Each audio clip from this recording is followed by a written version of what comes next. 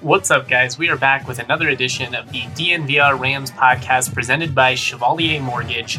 As always, I'm your host, Justin Michael, and we're going to be going over a variety of things. We're going to talk about the latest in CSU athletics. We've got some scheduling news for CSU football.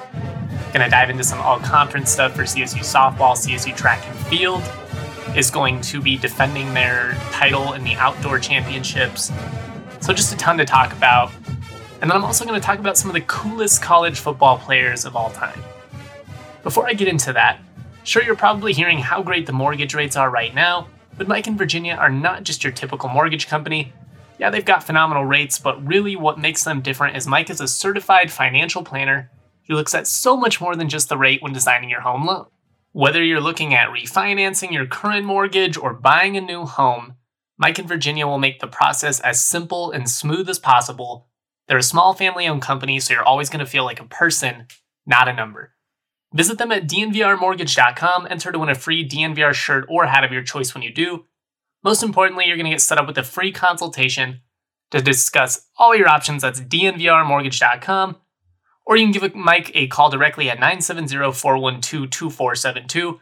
Or one last time, visit dnvrmortgage.com. Michael Chevalier, NMLS number 1931006. Virginia Chevalier, NMLS number 1910631.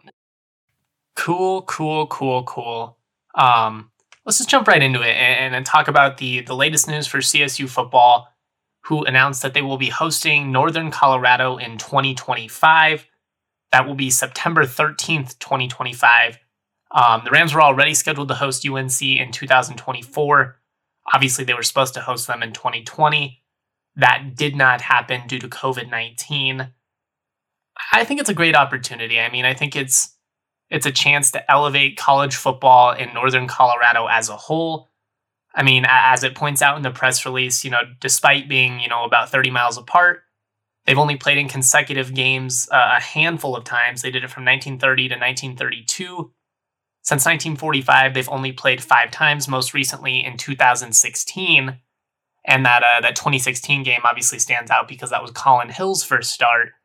And that was kind of the moment everyone was like, oh man, this kid can be special. And I mean, I'll never forget that game. It was a fun day. It was warm outside. Rams in the Ag Day orange out uniforms.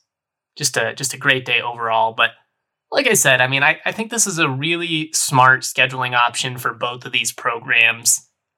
Ultimately, I'd rather play UNC every single year than a team like South Dakota State or, Middle Tennessee, who they'll play in 2022. And I get it. I mean, you want to switch it up for variety's sake, but ultimately I think it's just good for college football in the state. And I think if you're both of these programs, if you have a situation where you can kind of help each other out, I just don't see why you wouldn't do it.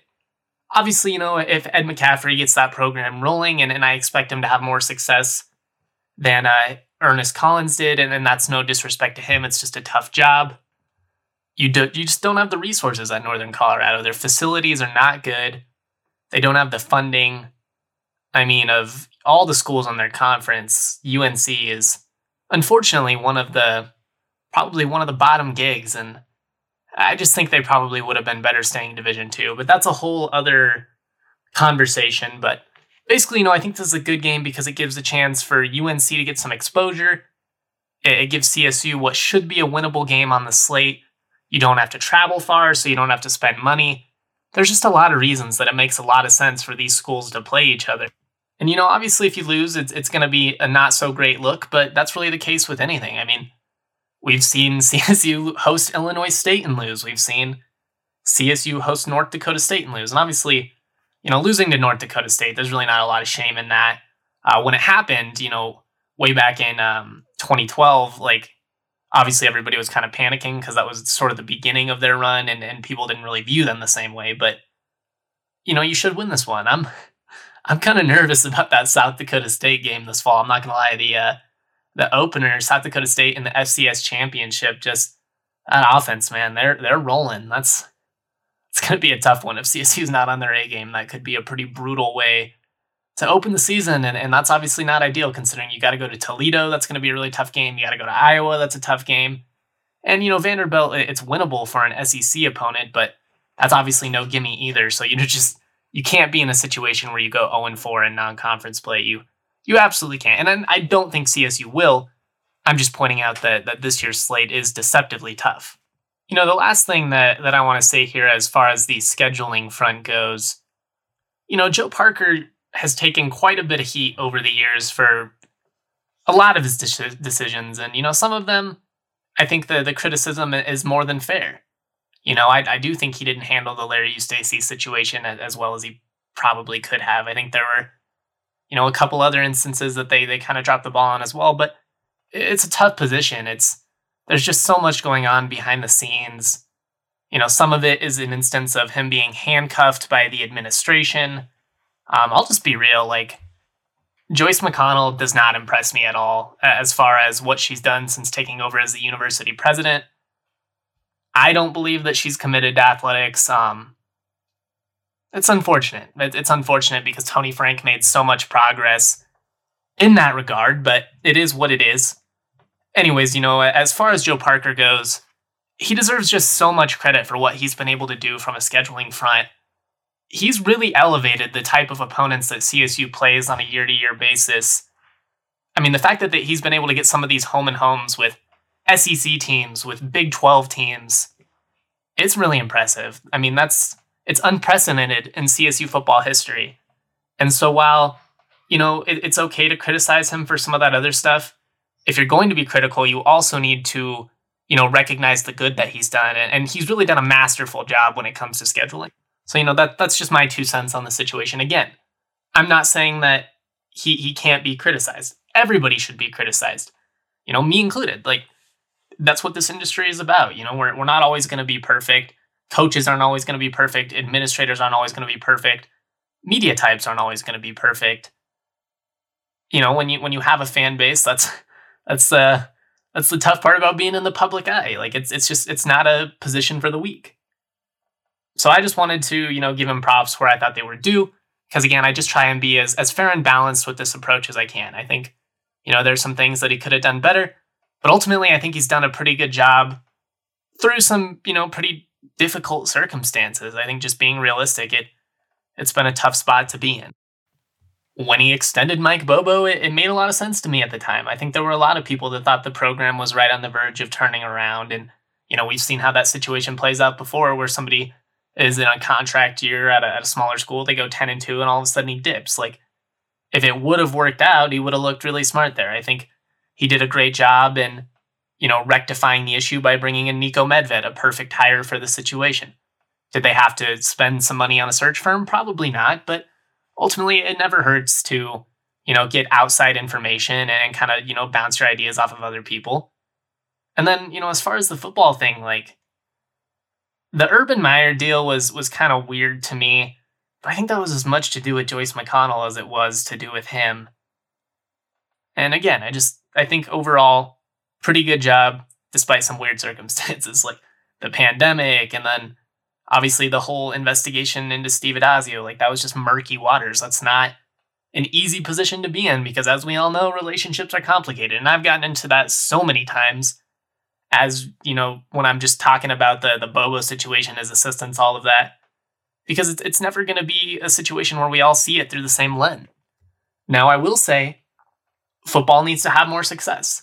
If football doesn't have more success over the next couple of years, that's what's going to define his legacy, is that they kind of blew it post on-campus stadium. They didn't capitalize on that momentum, and fair or not, that is all he'll be remembered for. That's just kind of how it works. We'll have to see how it plays out. That's really all it comes down to. But ultimately, when it comes to scheduling and some of the stuff he's done on the back end as far as securing the naming rights deal and things like that, just really, really phenomenal. And he deserves a lot of praise for it. All right, I'm going to move on. That's about, I think I've said my piece there. And I kind of want to talk about some of the coolest college football players of my lifetime. And the reason that this came up is that, unfortunately, Colt Brennan, the legendary quarterback from the University of Hawaii, recently passed away in a rehab facility. that gutted me, man. I'm not gonna lie. That was a tough one to read. I really loved him. He's one of my favorite college football players of all time. The kind of dude that played with his heart on his sleeve, like a better true passer than Bradley Van Pelt, but that same type of persona, the guy that played for, a non-power program and just really elevated them so much. Like, and he played with just so much swagger, so much charisma, like getting the island dyed into his hair with a blonde, or the rainbow visor. I mean, the dude just dripped swag. Like, who amongst us didn't play NCAA football and design a creative player to look just like him? Or, my buddy Michael Katz tweeted, he was the kind of guy you wanted to pop the video game in and see if you could replicate his stats. He was a walking highlight. Like, he put up video game numbers in real life. Just listen to some of these stats. In 3 years, he completed 70% of his passes for 14,193 yards, 9 yards an attempt, 131 touchdowns to only 42 interceptions, a career QBR of 167.6, twice finished sixth in the Heisman voting, but never got the recognition he deserved. He's one of the perfect examples. I mean, obviously, you got to be committed to watch Hawaii. It's so tough with the time change now. I watch Hawaii all the time because I'm a Mountain West guy through and through. When Nick Rolovich was there, I loved them. I still think they're intriguing, even post Cole McDonald. But Brennan, it was just an instance of a lot of those people on the East Coast, they weren't staying up to watch him. Yeah, he had the crazy numbers, but it was similar to when Christian McCaffrey was just doing insane things for Stanford, and the East Coast just couldn't care less. They just didn't pay attention.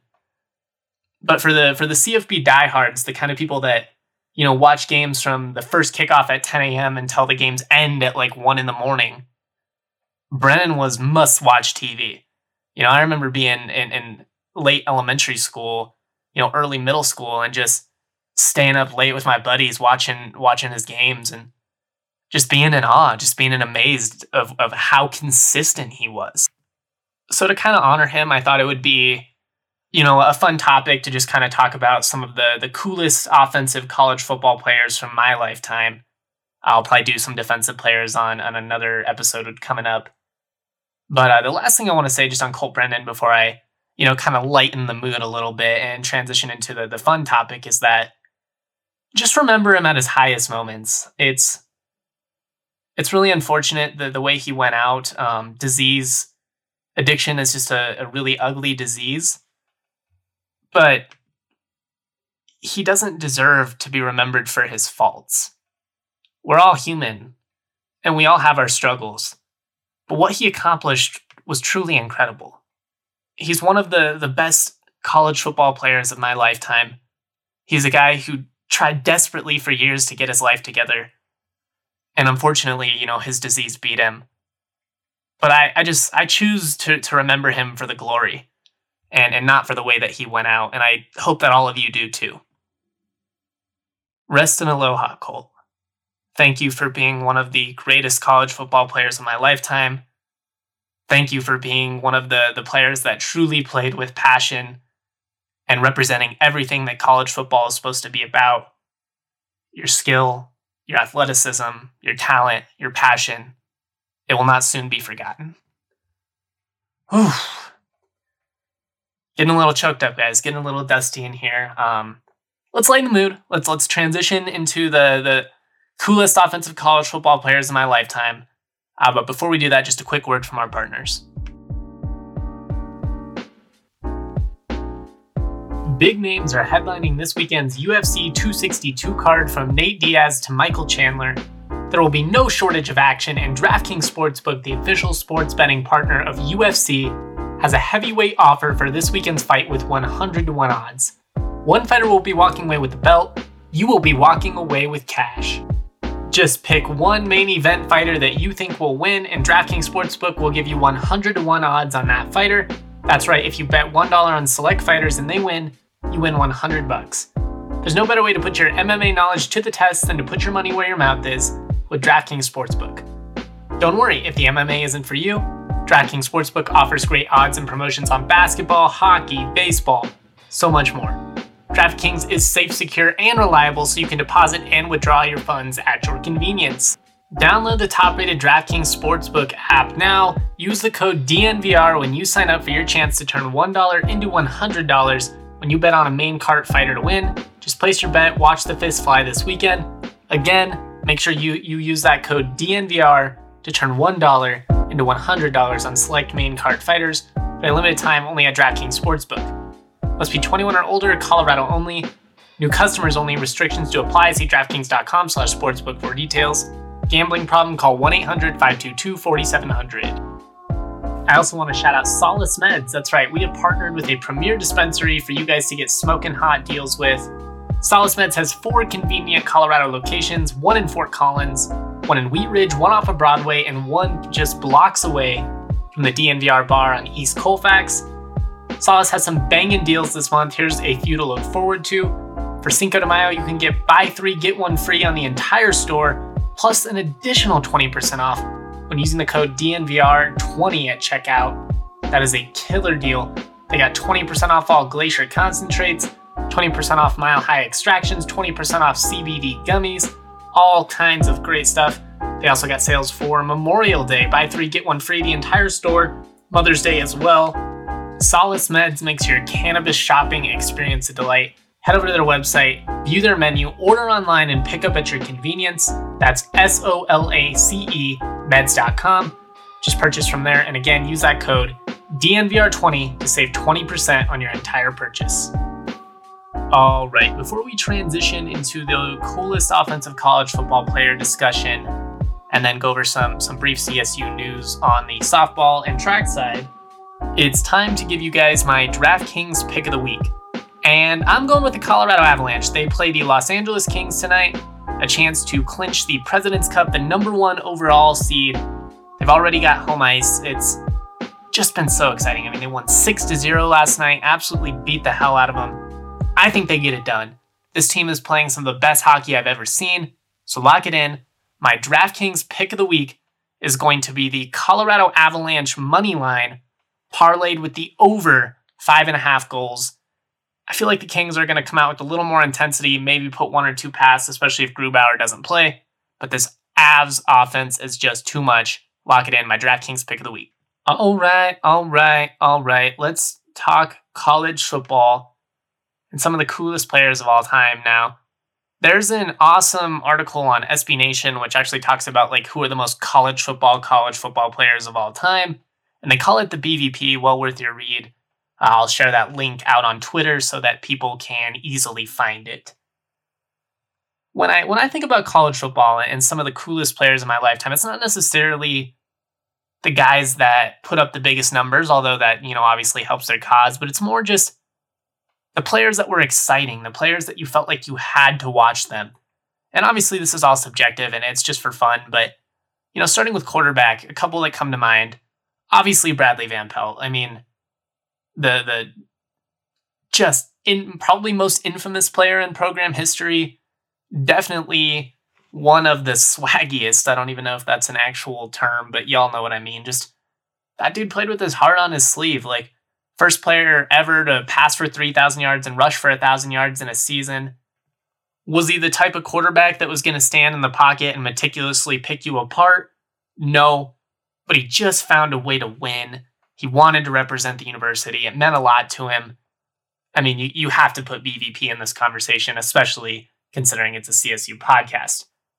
Beyond that, Colt Brennan, obviously. I talked about it already, but much of the characteristics that I loved about Bradley Van Pelt, you could also apply to Colt Brennan, but that dude was lethal in the pocket, a true gunslinger in every sense of the term, and like I said, rest in peace. The other one, I was going to go with Tebow, but Tebow wasn't cool. Like, he was fun to watch, but I think I got to go with Vince Young. Like, Vince Young had the attitude, just running around there, picking apart. I mean, that Rose Bowl performance is stuff of legends. Like, just one of the most significant college football players in my lifetime. I think you have to include him in that conversation. And, off of Vince Young going to running back, you obviously have to talk about Reggie Bush. Like, I'm not sure there's ever been a more electric college football player than Reggie Bush. Like, go back and watch some of those highlights against Fresno State or just some of the insane things he did in the open field. Like, that dude sometimes went out of his way to like square up with the defender just so that he could make that defender miss him and embarrass him. Like, Reggie Bush took so much satisfaction in just embarrassing defenses. Like, there were times I think he probably made the play a little bit harder than he needed to, but it always worked because he was that much better than his opponents. And God, he was good, man. Another guy that I think about is Adrian Peterson at Oklahoma. Like, obviously broke his collarbone doing a front flip into the end zone, so that was kind of dumb. But I mean, he was basically unstoppable at OU. It was like watching the varsity running back going against a bunch of 8th graders. He was just a freak out there. Like, I'm not even an OU guy, and I had to watch him all the time because he was just that damn good. If we're talking CSU running backs, it's a little bit hard. I'm, for the most part, going to do people from my childhood. But I think it's got to go to Garshaw Johnson. Like, no, he wasn't the fastest running back, but he was just so cool out there, rocking the crop top, abs showing, dreads flowing in the wind as he runs through defenders. That Fresno State bowl game, obviously, just incredible. The New Mexico Bowl in 2008, just a beast, man. Other couple guys, I mean, like, you could put Capri Bibbs in that conversation. Capri Bibbs played with a lot of swagger. Dalen Dawkins played with a lot of swagger. But that was, more when I was working for the team or covering the team. And I'm, for the most part, going to keep it, in tune with my childhood. Wide receiver was a little bit tougher one for me. Rashard Higgins, man. You got to go with Hollywood Higgins. That's technically when I was interning for the team. But I mean, Rashard Higgins just made it fun out there. Like, you could genuinely tell that guy loved playing college football. And I think that's what makes it so much fun. BVP, you could tell he loved the game. Reggie Bush, Vince Young, all these guys, they gave it everything they had, every single down. And I think that applies to a lot of the really talented wide receivers that have come through the program. Michael Gallup, Olabisi Johnson, even Preston Williams. But in terms of doing it with a little bit of flair, it's got to be Hollywood Higgins. I mean, the sunglasses, the nickname, the red carpet strut, that dude is everything that you want in a college football player. Going back to my childhood, it's a little bit tougher, but, I obviously was a big David Anderson fan if we want to go on the CSU side. But on a national level, I'm thinking Ted Ginn Jr. of Ohio State and Tavon Austin of West Virginia, who is kind of like a running back, wide receiver hybrid. But those dudes were just electric. The kind of dudes that were unstoppable in the open field, so dangerous in the return game, also dangerous in like screen game. Those Ohio State teams with Ted Ginn were pretty insane. And then, Tavon Austin, again, up there in the conversation for like most exciting college football players of my lifetime. That dude was unreal. And those West Virginia teams with him and Pat White were just must watch. I mean, I did a whole podcast once dedicated to the absurdity that was the 2007 college football season. And if you don't know what I'm talking about, go listen to the podcast, or there's plenty of YouTube videos that just emphasize the absurdity. Like, it was a situation where teams in the top 5 just kept losing every single week. Like, South Florida got up to number 2 in the country at one point because there was just so much insanity. But those West Virginia teams were something else, and Tavon Austin was definitely a big part of that. Tight end, I kept it simple. You could put Joel Dreesen out there. There have been a lot of really cool tight ends in the modern game. In the old days, not quite so much, but I think it's got to be Corey Sperry. Just an absolute beast out there. I mean, some of those catches that he made were insanely contested, but you just threw it up and let him go get it. That Antonio Gates style tight end. I mean, I just remember him like taking the helmet off. He'd always wear the black bandana under his helmet with a bunch of eye black on his face. He was just an imposing figure, man. Like a true badass. I loved watching Corey Sperry out there. One of my favorite CSU players of all time, for sure.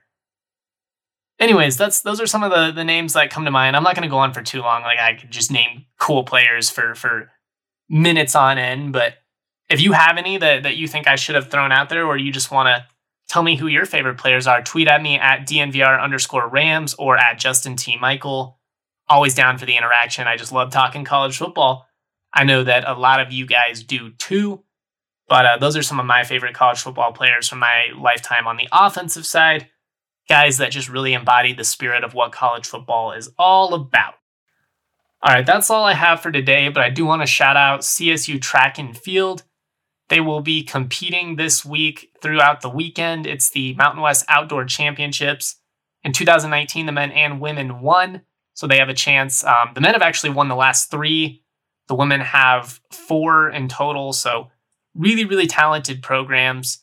An opportunity for them to go out and do their thing. I mean, it was super unfortunate last year that due to COVID-19, they weren't able to. It was kind of up in the air for a long time, and they kind of got the rug pulled out from underneath them. Go make us proud, man. Go Rams.